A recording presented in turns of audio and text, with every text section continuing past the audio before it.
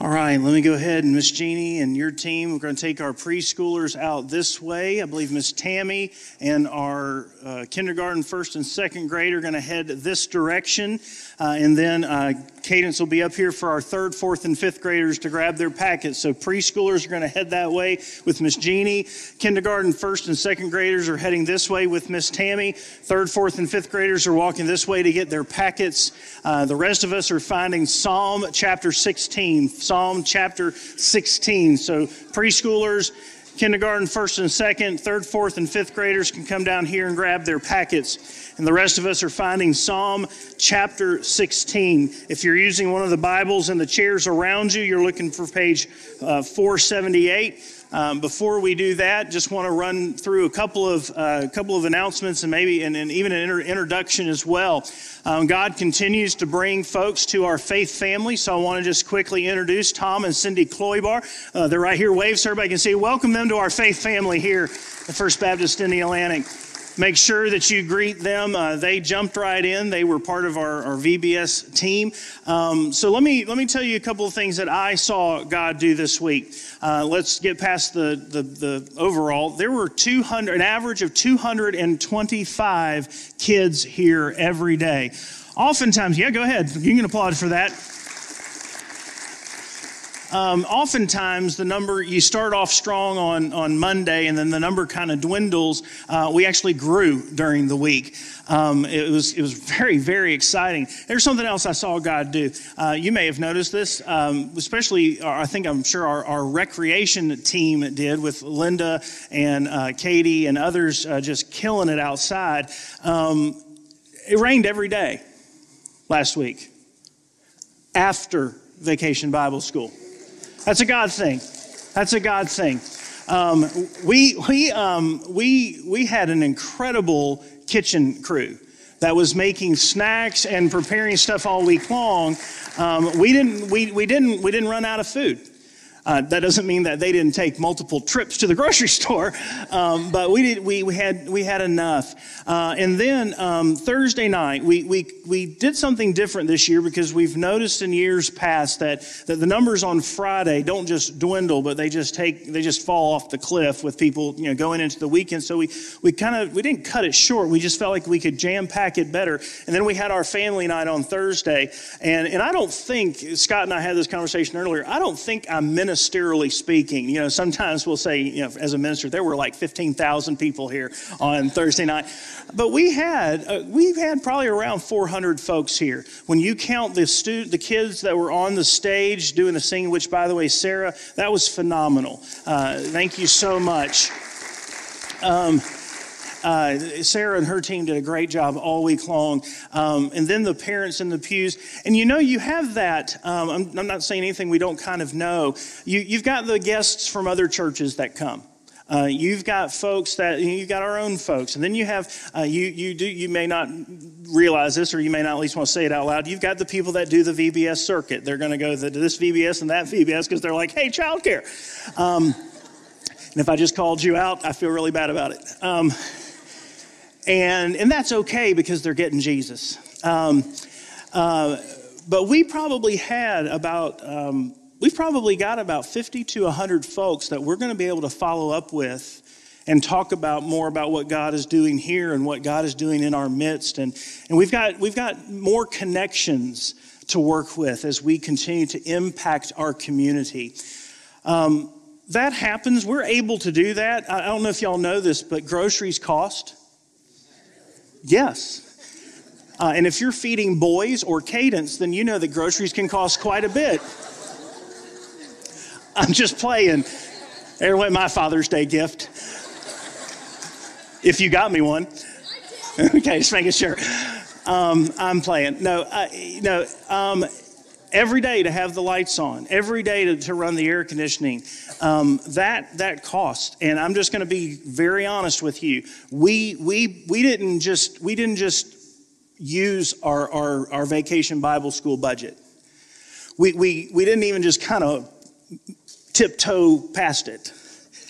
When we hit that 200 mark, we kind of,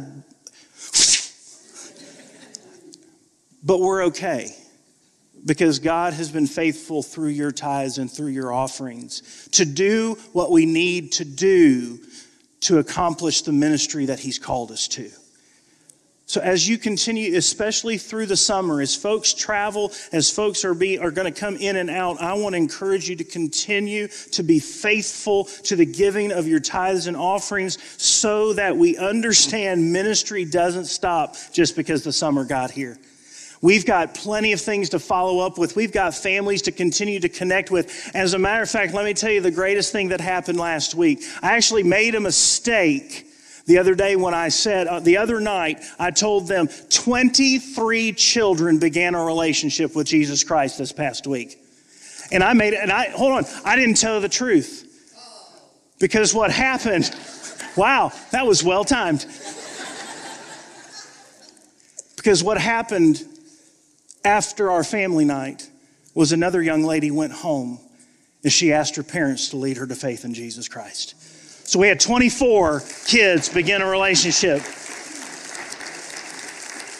And I don't know what God's going to do, but I know too many stories, too many testimonies of children who led their parents to faith in Christ. And so here's what happens, and this is where we need some help.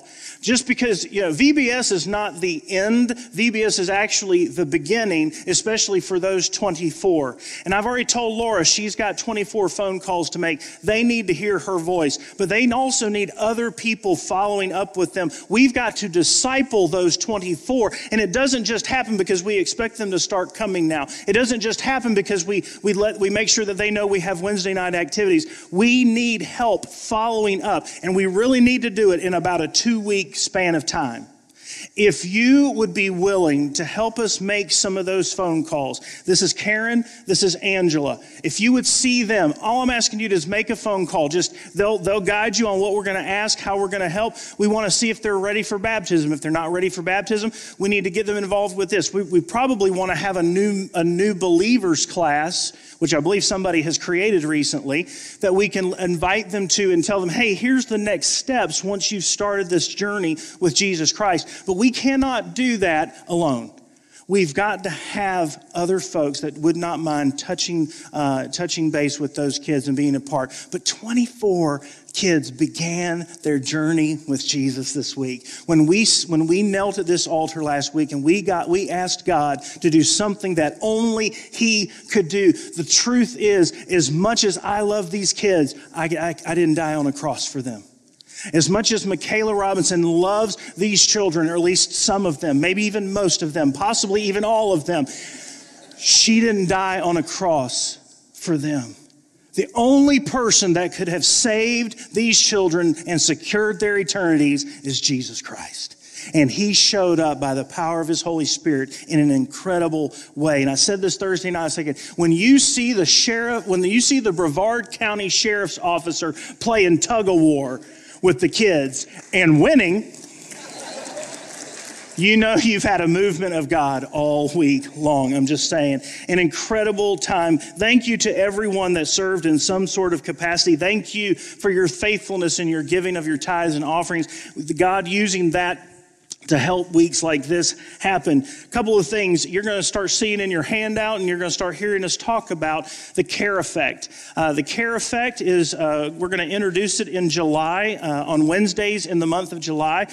Our midweek time normally is a time of dinner at 5:30, and then we have activities for the kids, activities for our students, and then the adults come in here, and we're doing a thing called Route 66, where we are walking through an overview of each book of the Bible. But during the month of July, we're going to do Wednesday evenings, we're going to do mission opportunities in our community. Davey, our pastoral ministry associate, has been working with some different opportunities in the area. And so we're going to show up on Wednesday nights. We're going to have a light snack supper, and then we're going to go out into our community while our kids are still here, safe and doing things for them. Our students are going to participate with us a bit as we go into our community and do some mission projects that we're all capable of doing in our own community. So you're going to be hearing more about that, but that launches that first Wednesday in July. And then last but not not least, we are having a special called family meeting this Wednesday night at the beginning of our midweek. It should last for about 10 minutes. If it lasts longer than that, it's Karen's fault. And so we'll go.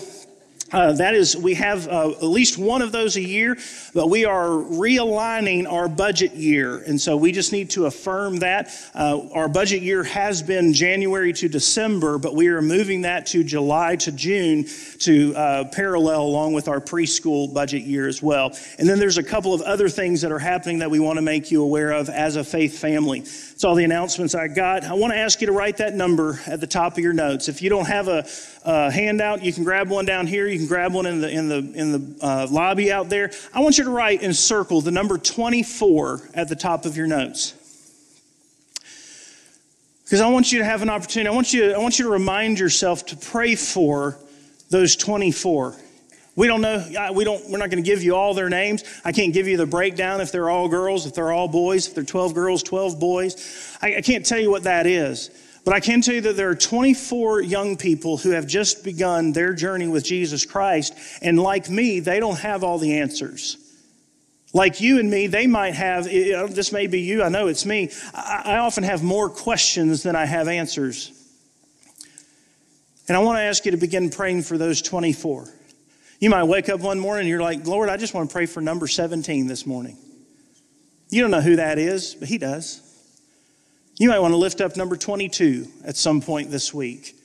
I just want to ask you to begin praying for those 24. So write the number 24 down and circle that as we begin. When we tell people about Jesus, we have certain things that we need to talk about. We need to talk about sin. Romans 3:23 says, "For all have sinned and fall short of the glory of God." We live in a broken world. We are a broken people. Sin separates us from God. Sin separates us from a holy God. For our conversation about Jesus to go anywhere with people, people have to recognize their need for Jesus in the first place. We have to talk about sin. When we talk to people about a relationship with Jesus, we have to talk about death. Romans 6:23 says the wages of sin, the price of sin, the cost of sin is death. Because there is sin, there is death. Because we sin, we die. When we talk to people about Jesus, we have to talk about sin. We have to talk about death. We have to talk about Christ's death. We have to talk about the cross. Romans 5:8 tells us that while we were sin, while we were disobeying God, while we were living lives separated from God, while we were still sinners, Christ died for us. And there's a word that we often use when we talk about Christ, when we talk about the cross. The big word is propitiation. And it means an appeasement. It means an atonement. It means a satisfying. Christ's death on the cross and everything that was leading up to it, the betrayal, the arrests, the trials, the beatings, the mockings, the scorn, the nails in his wrists and feet, the crown of thorns on his head, all the suffering that Christ encountered, he did as the propitiation, as the atonement, as the appeasement, the satisfying. Jesus paid the price. Jesus satisfied the price because we couldn't, and so that we wouldn't have to. And when we tell people about Jesus, even boys and girls like we did this week, we have to dive into these deep waters always in a manner that is appropriate to who you're speaking with. But even then, there are parts of the conversation that can be somewhat heavy. And the same is true as we're journeying through the Psalms. We talked about last week, we talked about there being 6 to 8 foundational emotions: fear, anger, sadness, surprise, joy, and love. And with some scholars even adding anticipation, disgust, and trust. And while they're all real, the reality is also that these emotions can sometimes be somewhat heavy. There is a great deal of depth to our emotions. And often our attention is drawn to, or it's taken by, the more, for lack of a better word, the more negative ones. And while many of the Psalms do just that, the psalmist is navigating his anger, he's navigating his frustration. The psalmist is dealing with fear or uncertainty. The psalmist is crying out to God. He's asking the Lord to do something about his life circumstances. While many of the Psalms give attention to these emotions, we also can rest in the fact that there are a number of Psalms that help us navigate victory. And there are Psalms that help us navigate celebration. There are Psalms that help us navigate joy. And like the one we'll look at today, there are Psalms that help us navigate confidence and certainty. Remember, there is a Psalm for every sigh of the soul. Not just fear, not just anger, not just frustration, but joy and victory and confidence and certainty. That said, if you are physically able, if you would stand with me in the honor of the reading of God's Word, and as we have been through our summer in the Psalms, I would invite you to read out loud Psalm 16 with me. Protect me, God, for I take refuge in you. I said to the Lord, you are my Lord. I have nothing good besides you. As for the holy people who are in the land, they are the noble ones. All my delight is in them. The sorrows of those who take another god for themselves will multiply. I will not pour out their drink offerings of blood, and I will not speak their names with my lips. Lord, you are my portion and my cup of blessing. You hold my future. The boundary lines have fallen for me in pleasant places. Indeed, I have a beautiful inheritance. I will bless the Lord who counsels me. Even at night when my thoughts trouble me, I always let the Lord guide me. Because he is at my right hand, I will not be shaken. Therefore, my heart is glad and my whole being rejoices. My body also rests securely. For you will not abandon me to Sheol. You will not allow your faithful one to see decay. You reveal the path of life to me. In your presence is abundant joy. At your right hand are eternal pleasures.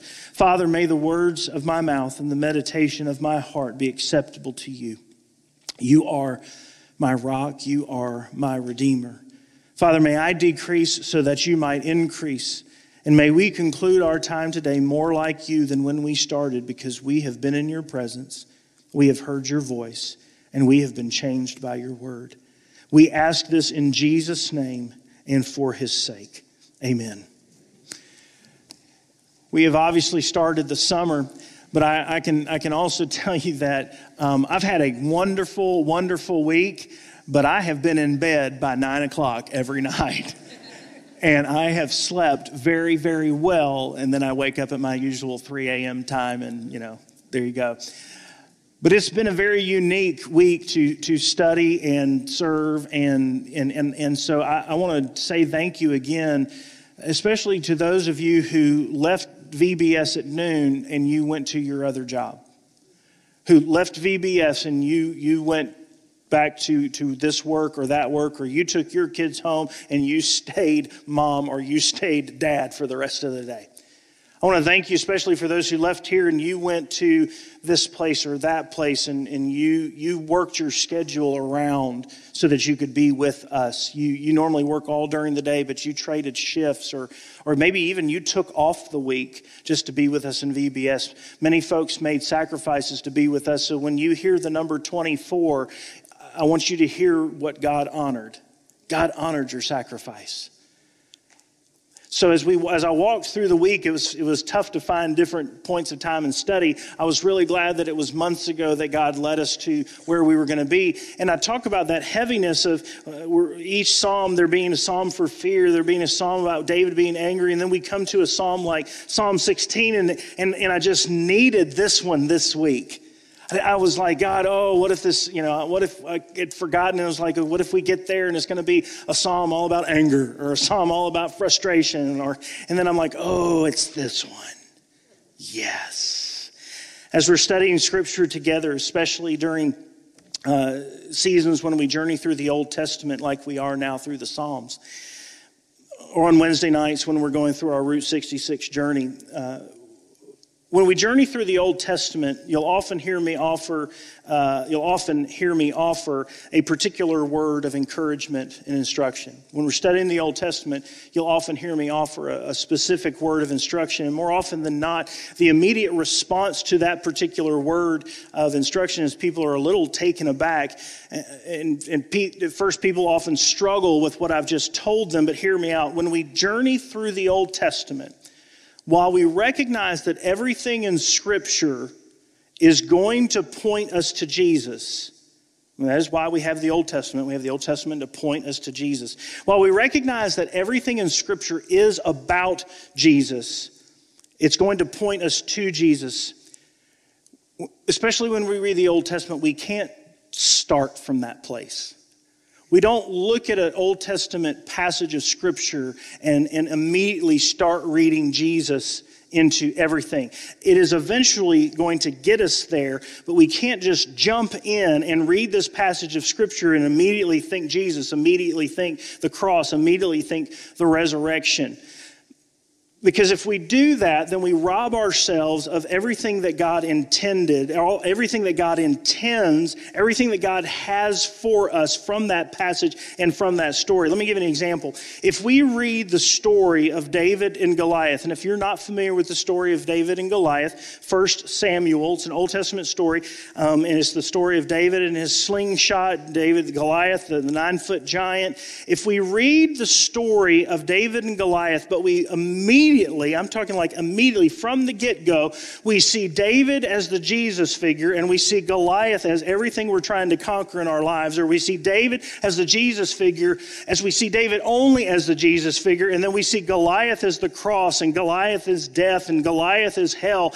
What happens if that's all that we read in the David and Goliath story, then we have missed out on so much about the inclusion of that story in Scripture. We miss out on everything that God intends for us to learn about the relationship between God and the nation of Israel. We miss everything that we can learn about God's relationship with David. We miss everything about what was happening between the Philistines and the Israelites. We miss everything about the moment in time where David and Goliath were. Now, don't get me wrong. It's a fair parallel that you might get to of a Jesus comparison, but we don't need to start there. But sometimes we can. With every story and every Scripture is going to point us to Jesus. However, we do get there a lot quicker than others sometimes. Verse 1, "Protect me, God, for I take refuge in you. I say to the Lord, you are my Lord. I have nothing good besides you." There is some thought that this psalm was written shortly after God made his covenant with David in 2 Samuel chapter 7. He said in 2 Samuel chapter 7, "The Lord himself will make a house for you. The Lord himself will make a lineage for you. Your house and your kingdom," again, this is the Lord speaking to David, "your house and your kingdom will endure before me forever, and your throne will be established forever." David isn't fearing for his life in the passages of Psalm chapter 16. He is just simply stating facts that he is confident in. You protect me, Lord. I take refuge in you. You are my Lord. You are the good in my life. James chapter 1 verse 17 says, "Every good and perfect gift comes from above, from the Father of life." Every good and perfect gift comes from God. You are the good in my life. David wrote, "I have nothing good besides you. You protect me, Lord. I take refuge in you. You are my Lord. You are the good in my life." Keep reading, verse 3. "As for the holy people in the land, they are the noble ones. All my delight is in them. The sorrows of those who take another God," small g, "the sorrows of those who take another God for themselves, those sorrows will multiply. I will not pour out their drink offerings of blood, and I will not speak their names with my lips." We see it in other Psalms. We see it throughout Scripture. We see it in our world today. There are two types of people. There are those who follow God, and there are those who don't.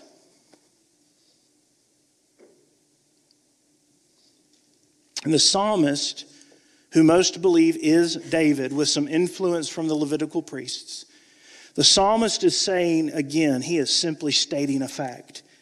There are people all around me that are striving to live a holy life.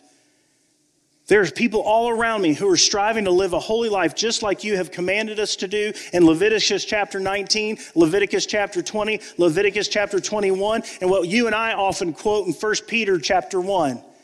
Where God says to us, be holy because I am holy. Be set apart because that's what I am. I am set apart. We are to be different. We are not to look like the world around us. There's supposed to be something different about you, something different about me, something different about First Baptist Indialandic, something different about First Baptist Melbourne, something different about Church of Vieira, something different about Calvary Chapel. You name it, you fill in the blank. If they're a Christ-honoring, Bible-believing, evangelical church, there's supposed to be something different about them from the world that draws the world to them so that we can point people to Jesus. We shouldn't be looking the same. We shouldn't be sounding the same. We shouldn't be acting the same. We should look like Jesus. We should serve like Jesus. We should be like Jesus. We should talk like Jesus so that when they encounter us, they want more of Jesus. And so David is saying, there are those kind of people around me. And again, he's saying, I delight in them. I like them. I long to be with them. Theirs is the company that brings me joy. Theirs is the company that encourages me. They are the ones that I'm letting pour into me. They are the ones that I am allowing to influence me. They are the ones who are helping me become more like you. Is David saying that he doesn't hang out with people who don't love God? Is David saying that I just do away with them? No, that's not what he's saying. We are to be in the world. That's very, very clear. We are supposed to hang out. We are supposed to befriend. But do you let them influence you? Are you becoming more like them, or are they becoming more like you? I think we can safely say, I can safely say, and I don't celebrate this at all, but there are churches that they are starting to look more. You can walk in and you can walk out and you feel like you've been to the mall. You can walk in and you can walk out and you feel like you've been to a self-help lecture. God forbid I ever do anything but put God's word in front of you. God forbid anything ever happen here that isn't by the power and the presence of the Holy Spirit. Praise God that 24 children began a relationship with Jesus because only God could have done that. Praise God that it didn't rain while we were having VBS. Would we have had a plan if it did? I really hope so, but it didn't. Praise God that we can look back at this week and go, only God could have done that. May God continue to do those types of things so that we continue to point people back to Him. And what David is saying is, I love these people that are around me, these holy people, these people that fear you, these people that are walking with you. Because these are the folks that I'm letting pour into me.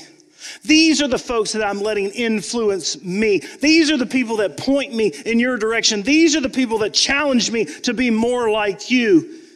He's not eliminating the other relationships, but he is definitely prioritizing.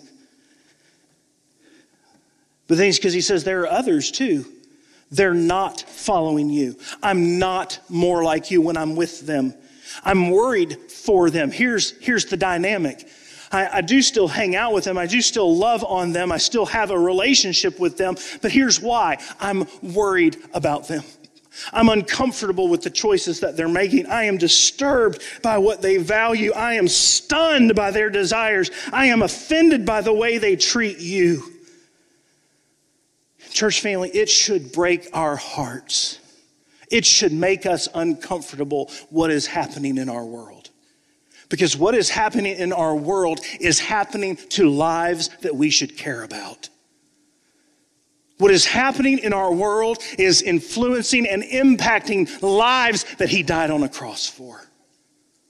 And they are going to spend an eternity separate from Him, separated from Him, without Him if we don't step in. But David's saying, these are not the people that influence me. These are not the people that breaks my heart. Warren Wiersbe says it like this. He says, like David, we must not compromise with those who disobey the Lord and worship idols, but should seek to lead them to Jesus Christ, the source of all that is good and lasting. Like David, we must not compromise with those who disobey the Lord and worship idols, but we should seek to lead them to Jesus Christ, the source of all that is good and lasting. Those other gods, small g, the other gods, the other things we put into our lives to fill the relationship, all that they will lead us to is sorrow. Keep reading, verse 5. Lord, you are my portion. Can I get a water? Lord, you are my portion. You are my cup of blessing. You hold my future. Again, he is just stating facts. He is stating assurances. He is stating confidences. He is stating certainties. You are my portion. You are my blessing. You hold my future. Verse 6, the boundary lines have fallen for me in pleasant places. Indeed, I have a beautiful inheritance. When Israel took the promised land, remember all the tribes, there were 12 tribes. When Israel took the promised land, all the tribes except for one received an assigned portion of the land that would be their inheritance. The tribe of Levi, however, the tribe of Levi did not get a portion of land. Thank you very much. The portion of Levi did not get a portion of land. They served in the sanctuary. They served in the temple. Their inheritance was the Lord himself. Their lives were given in service to him. He was their portion. He was their blessing. And here David is identifying with them.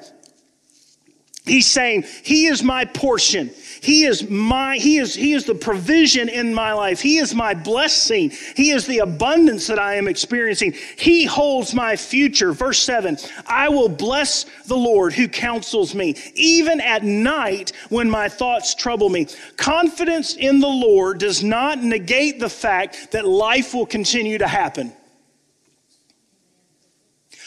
Confidence in the Lord will not negate the fact that life will continue to happen.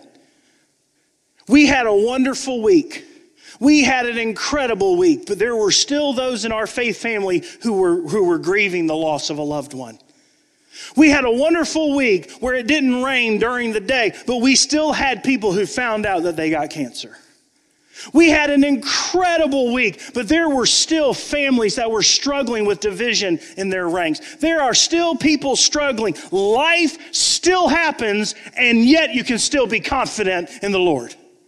You can still be confident and certain and assured of God's presence in your life, of God's love for your life, but life is still going to happen. But David's confidence, as our confidence can and should be, led him to bless the Lord. Verse 8, I will always let the Lord guide me. Now, when you read this, it's very easy to go, I will always let the Lord guide me because he is at my right hand. Don't do that. There's a semicolon right there. You got to stop your thoughts. I always let the Lord guide me. Because he is at my right hand, I will not be shaken. Turn just a couple of pages to the right to Psalm 27. Psalm 27. Because he is at my right hand, I will not be shaken. Psalm 27. The Lord is my light and my salvation. Whom should I fear? The Lord is the stronghold of my life. Whom should I dread? When evildoers came against me to devour my flesh, to kill me, when evildoers came against me, my foes and enemies stumbled and fell. Though an army deploys against me, my heart will not be afraid. Though a war breaks against me, I am still confident. I am certain, I am confident, I am assured that I will see the Lord's goodness, even in the midst of life happening all around me. I am certain that I will see the Lord's goodness in the land of the living. Wait for the Lord.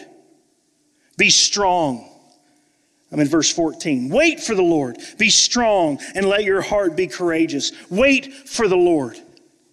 I read the first couple of verses and then I moved down to verse 13. So I skipped on you. So let me reread verse 13. I am certain that I will see the Lord's goodness even in the midst of life happening all around me. I am certain that I will see the Lord's goodness in the land of the living. Wait for the Lord. Be strong and let your heart be courageous. Wait for the Lord. David is saying with a confidence, with a certainty, with an assurance that can only be obtained by the power of God and the presence of the Holy Spirit in his life. David is saying, you are my portion. You are my blessing. You are my provision. You are my inheritance. You counsel me. You guide me. You give me strength. You give me confidence. You give me assurance. Verse 9 of chapter 16.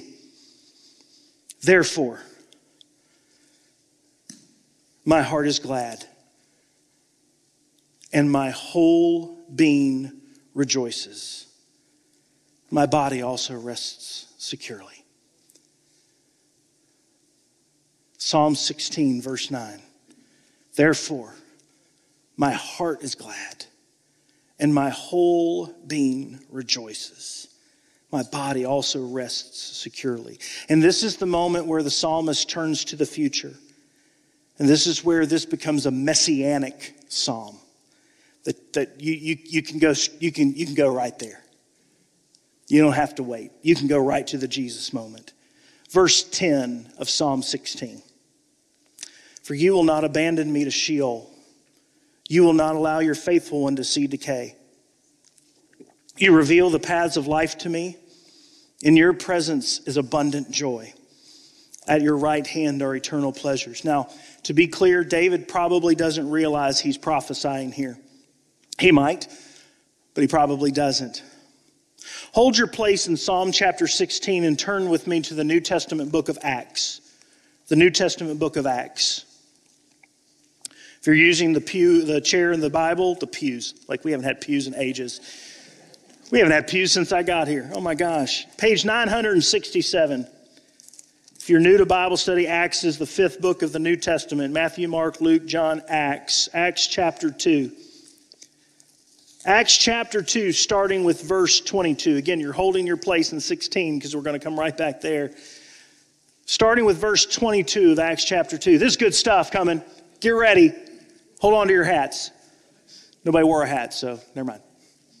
Verse 22, fellow Israelites, this is Peter speaking, the disciple. This is Peter preaching at Pentecost, which is the birth of the early church. Fellow Israelites, listen to these words. This Jesus of Nazareth was a man attested to you by God with miracles, wonders, and signs that God did among you through him, just as you yourself know. We talked about that at VVS this week. We talked about Jesus being the God-man. He was 100% God and he was 100% man. His 100% humanity had to do with his death. The 100% God was with his deity. But we talked about him being 100% God, that he performed miracles. We specifically talked about the story where Jesus encountered the blind man and he spit in the dirt. He made mud. He put mud in the guy's face, and all the kids went, ugh. And then he washed the guy's face, and he wiped the guy's, and the guy could see. We talked about all the miracles that God did. Any miracles that Jesus did was so that he could prove that he was God and point people to the Father.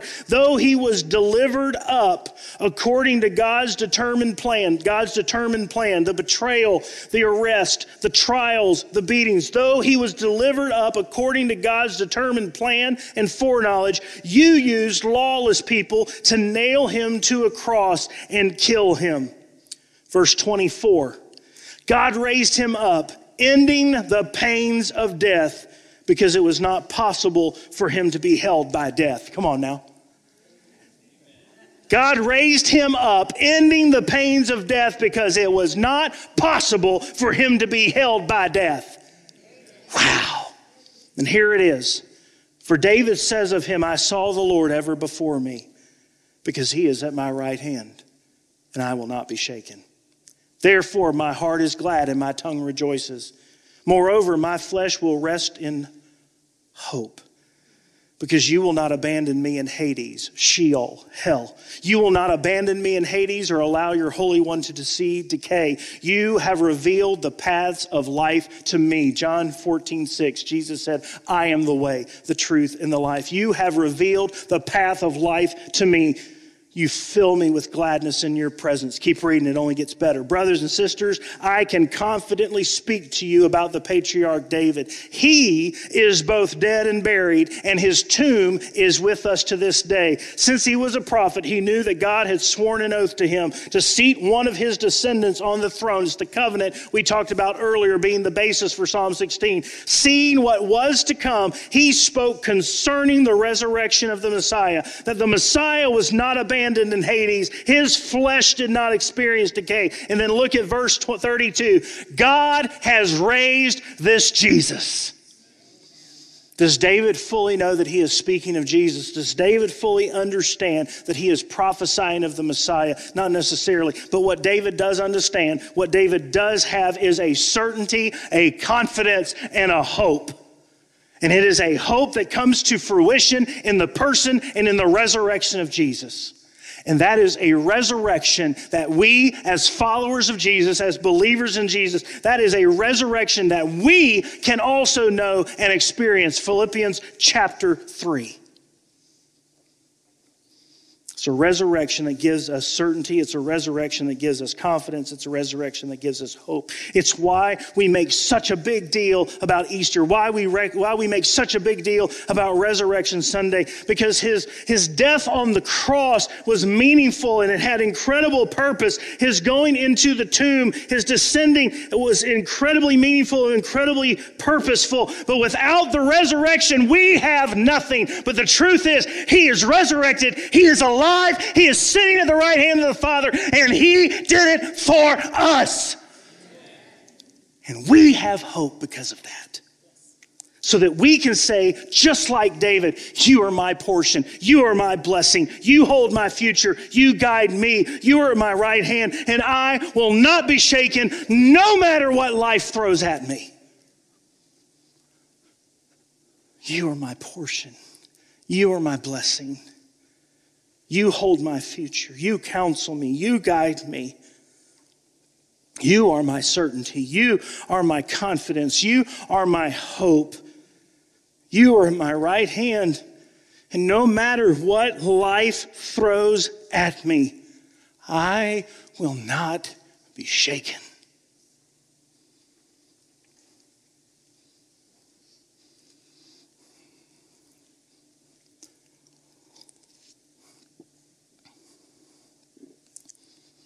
You may have heard the story before. There was a gentleman named Horatio Spafford. He was a lawyer, a banker. And it all happened around the time of the Great Chicago Fire. And he sent his family, his wife and his 4 daughters, I believe, put them on a boat and sent them over. They were going to do a European getaway, just get away. And he received a message that his wife's ship had been hit by another ship. And they lost all 4 daughters. And so to join his wife, Horatio Spafford got on another boat. And he asked the captain to tell him when they passed the spot where the other boat went down. And at that spot, Horatio Spafford penned these very familiar words. When peace like a river attendeth my way, when sorrows like sea billows roll, whatever my lot, thou hast taught me to say, it is well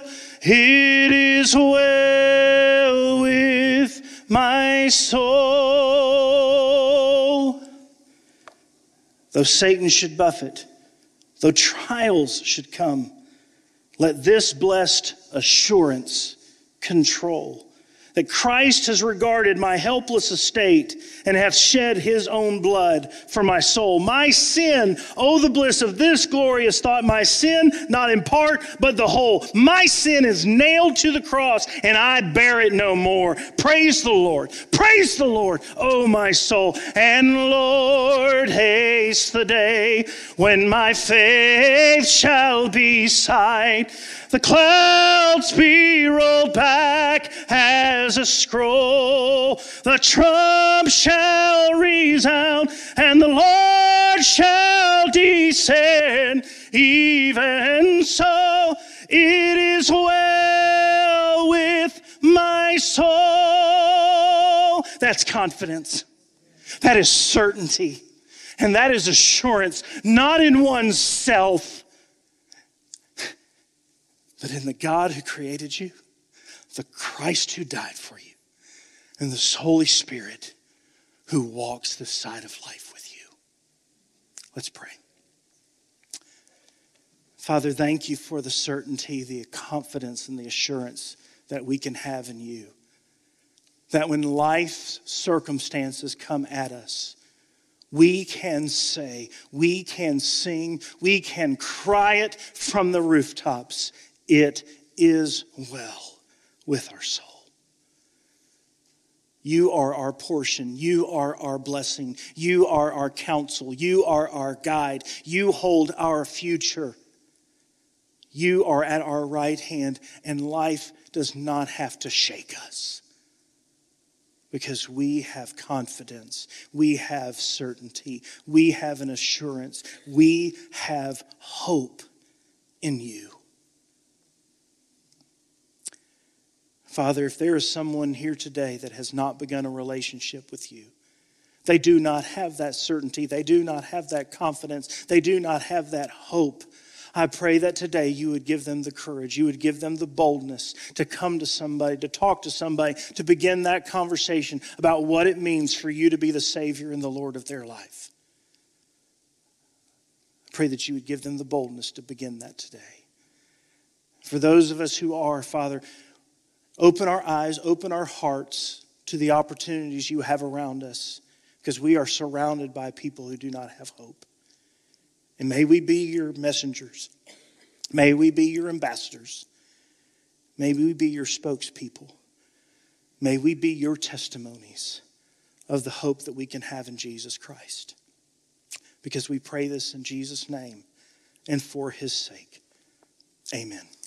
God bless you. We'll see you Wednesday night, or we'll see you next Sunday.